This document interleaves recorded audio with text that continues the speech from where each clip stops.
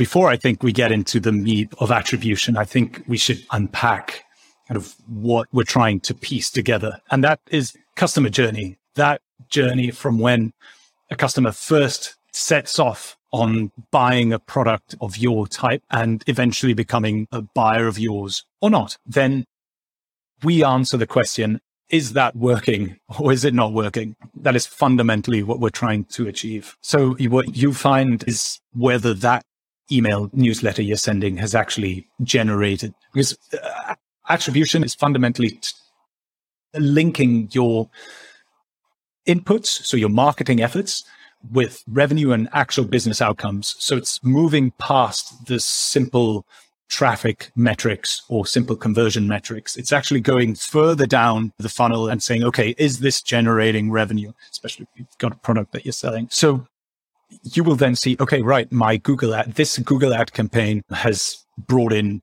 20 customers, whereas this other one has only brought in 2. I know now where I want to invest my money.